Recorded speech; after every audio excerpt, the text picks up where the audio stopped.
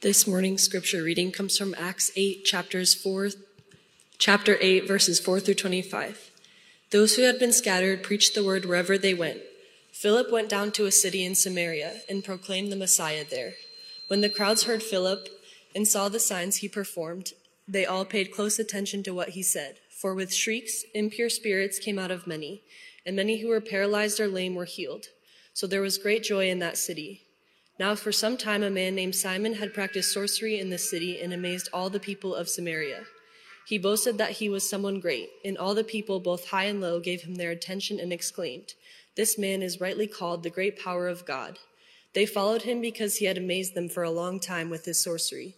But when they believed Philip as he proclaimed the good news of the kingdom of God and the name of Jesus Christ, they were baptized, both men and women. Simon himself believed and was baptized, and he followed Philip everywhere, astonished by the great signs and miracles he saw. When the apostles in Jerusalem heard that Samaria had accepted the word of God, they sent Peter and John to Samaria. When they arrived, they prayed for the new believers there that they might receive the Holy Spirit, because the Holy Spirit had not yet come on any of them. They had simply been baptized in the name of the Lord Jesus. Then Peter and John placed their hands on them, and they received the Holy Spirit. When Simon saw that the Spirit was given at the laying on the apostles' hands, he offered them money and said, "Give me also this ability so that everyone on whom I lay my hands may receive the Holy Spirit." Peter answered, "May your money perish with you, because you thought you could buy the gift of God with money. You have no part or share in this ministry, because your heart is not right before God. Repent of this wickedness and pray to the Lord in the hope that he may forgive you for such a thought in your heart. For I see that you are full of bitterness and captive to sin." Then Simon answered, "Pray to the Lord for me so that nothing you have said may happen to me." After they had further proclaimed the word of the Lord and testified about Jesus, Peter and John returned to Jerusalem, preaching the gospel in many Samaritan villages.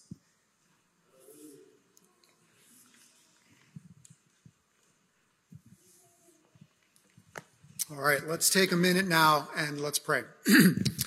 Father, we thank you that you give us this passage of Scripture to teach us about what happens when the gospel comes into new places.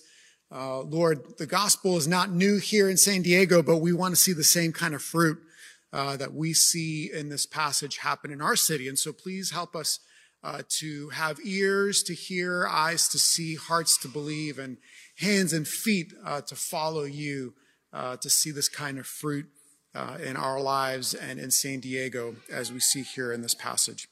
In Jesus' name we pray, amen. So I want you to imagine what you would do if you were literally running for your life.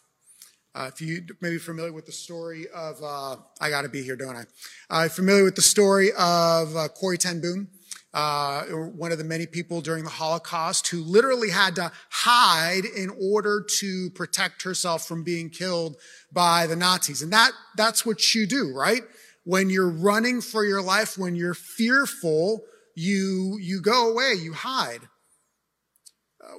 What we see in this passage, however, is this really striking and on one level really you kind of scratch your head like, what's this about?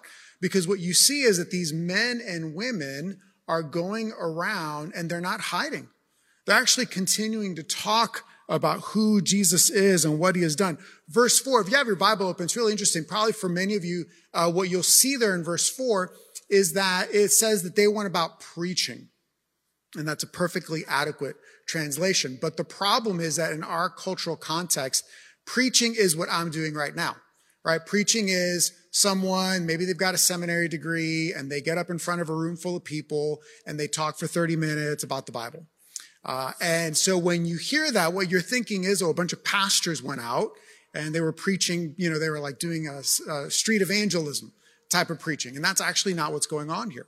The New English translation of the Bible says this, that they went around proclaiming the good news. So what's going on, I want you to picture this, right? These folks are running for their lives. They're actually being displaced from their homes, and they're going around and they're talking about Jesus.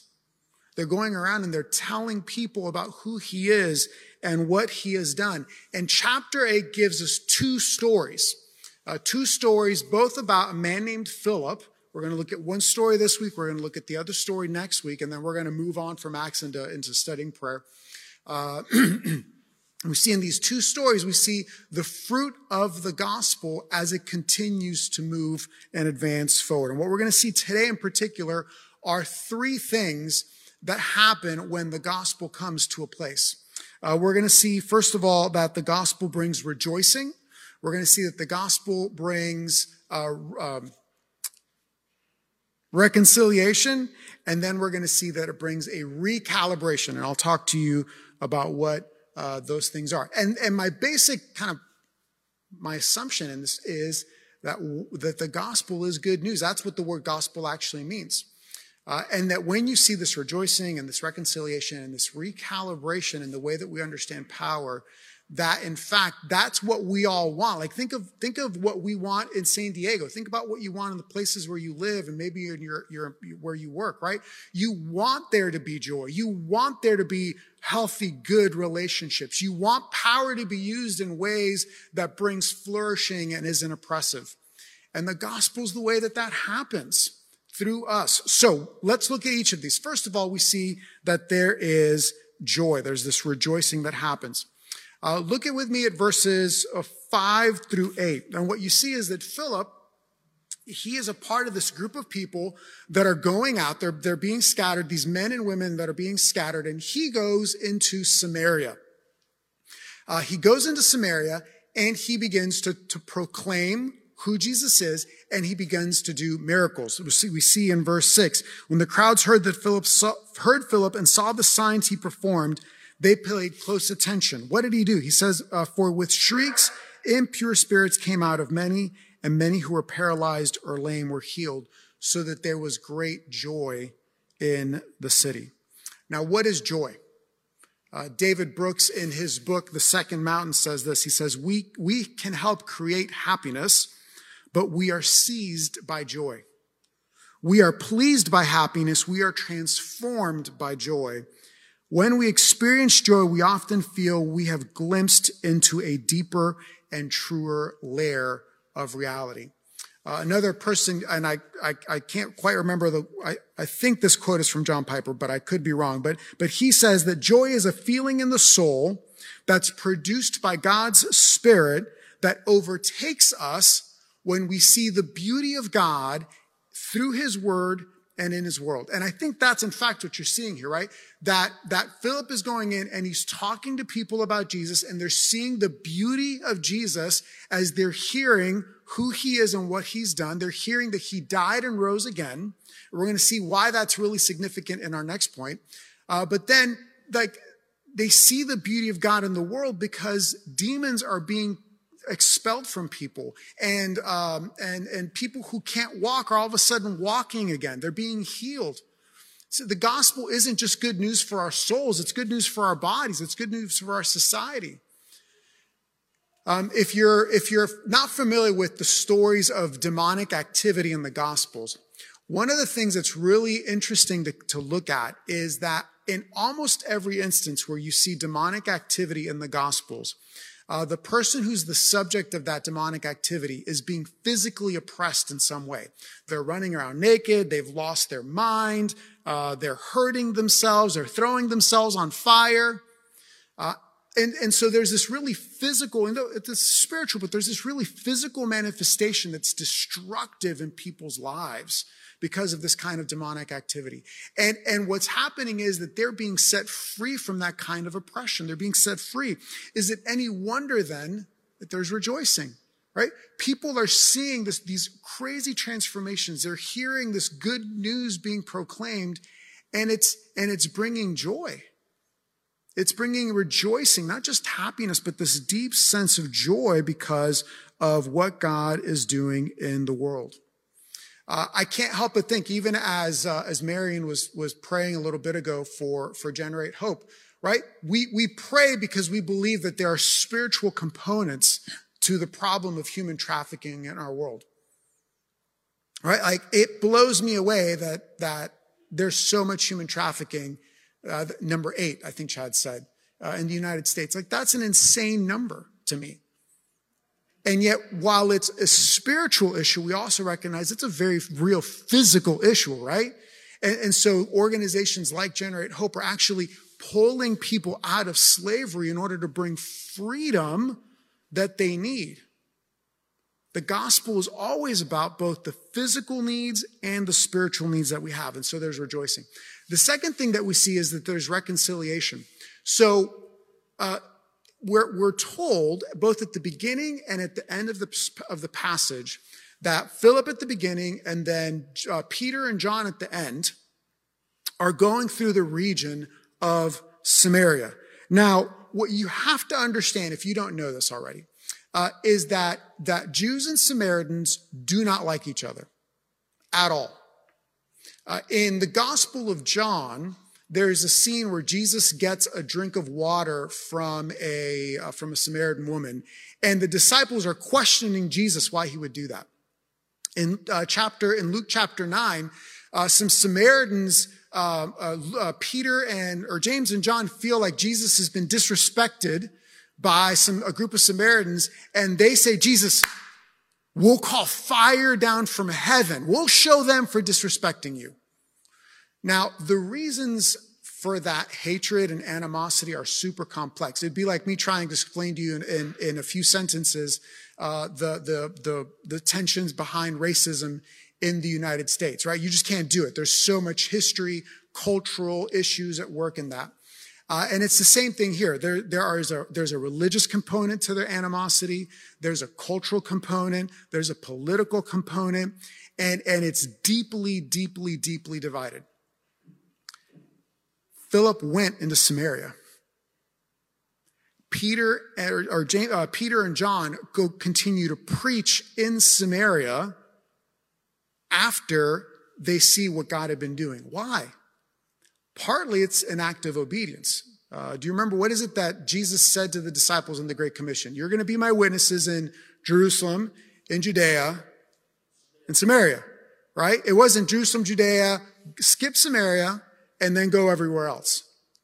And so it was a real act of obedience for them to go into Samaria, but understand like that would have been culturally a huge leap for them. And so this is why this really interesting thing happens.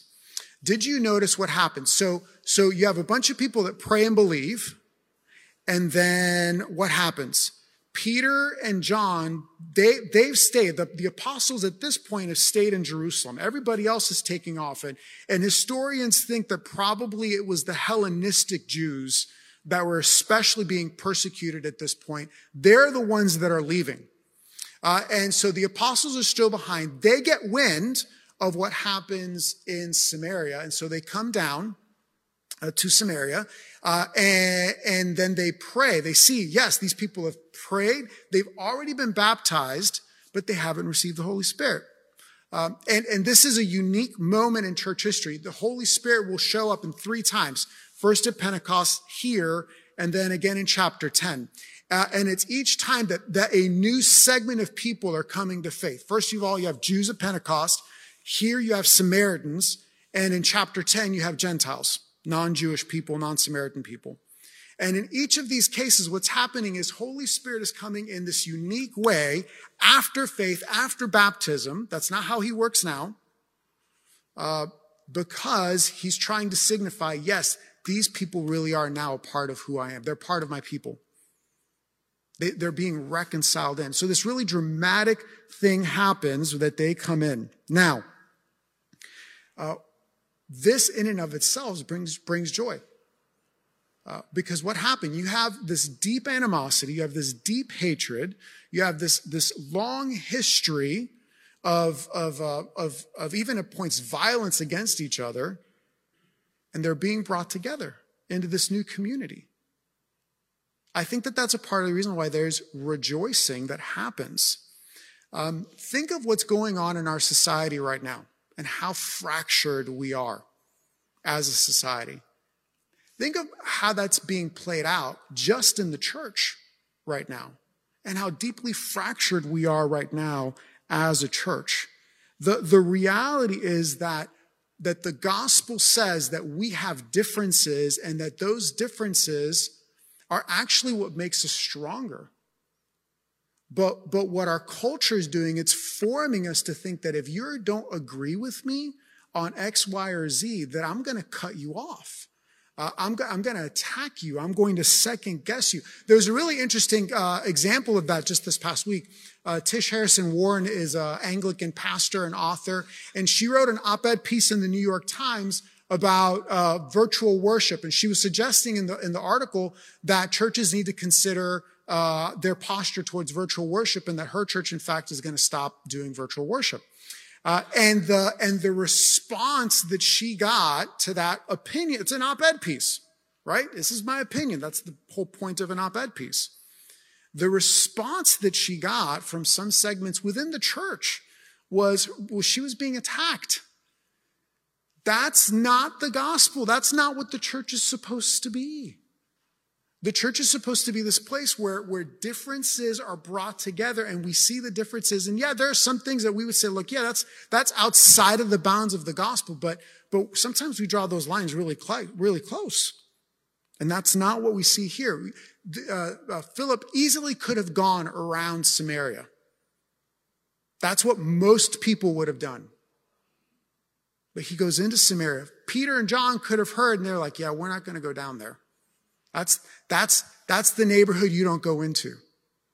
But they go down there, and then they stay there and continue to preach the gospel, and people are continuing to come to faith in Jesus Christ. So the fruit of the gospel, the fruit of these people who are going out, and they're continuing to proclaim Jesus, these men and women who are talking about Jesus. Philip gives us a snapshot of what this looks like, right? They're with their words, they're talking about Jesus. With their words, they're talking about who he is and what he has done, that he died, that he rose again, that he did that in order to restore our relationship with him. They're also coming in and they're performing these miracles. Now, we don't perform miracles, but we continue that kind of work by serving the physical needs of our community.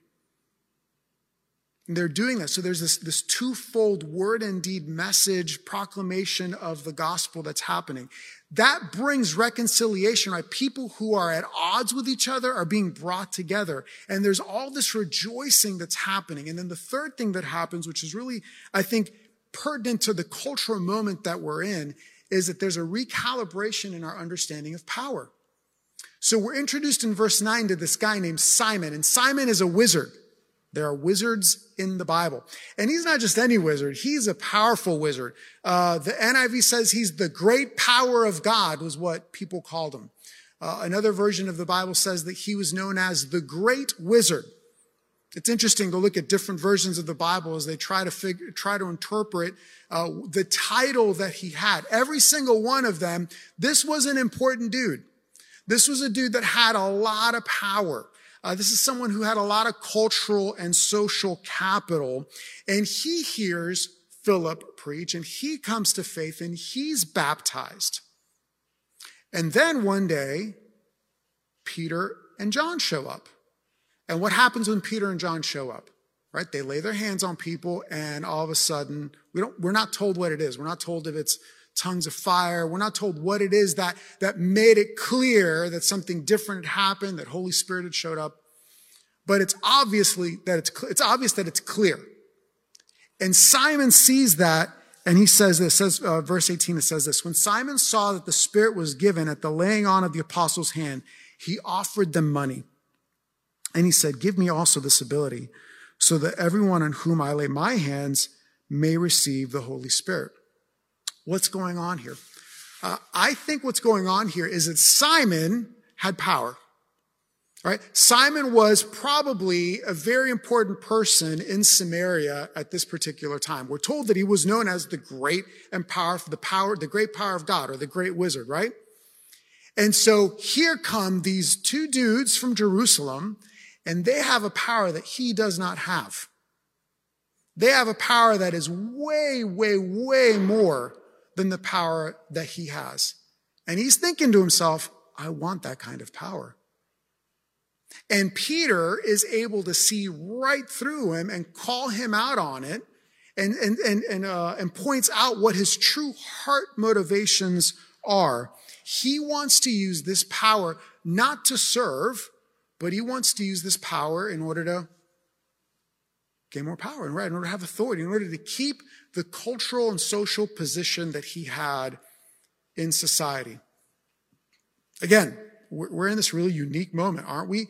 Where a lot of the ways that power has been abused in the church are front and center.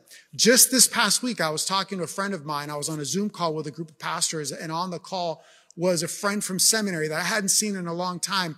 And a couple of people are introducing themselves. And so he said, yeah, I used to work for Ravi Zacharias International Ministry. There was a day when that actually meant something good. And if you don't know, Ravi Zacharias was a prominent Christian leader, and it was exposed that he was doing really, really, really awful things with the power that he had.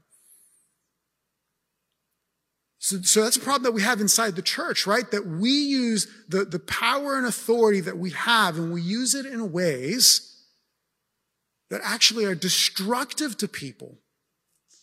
And what Peter and John do is they see straight through that, and they say, no, that is not how we use the power that God has given to us.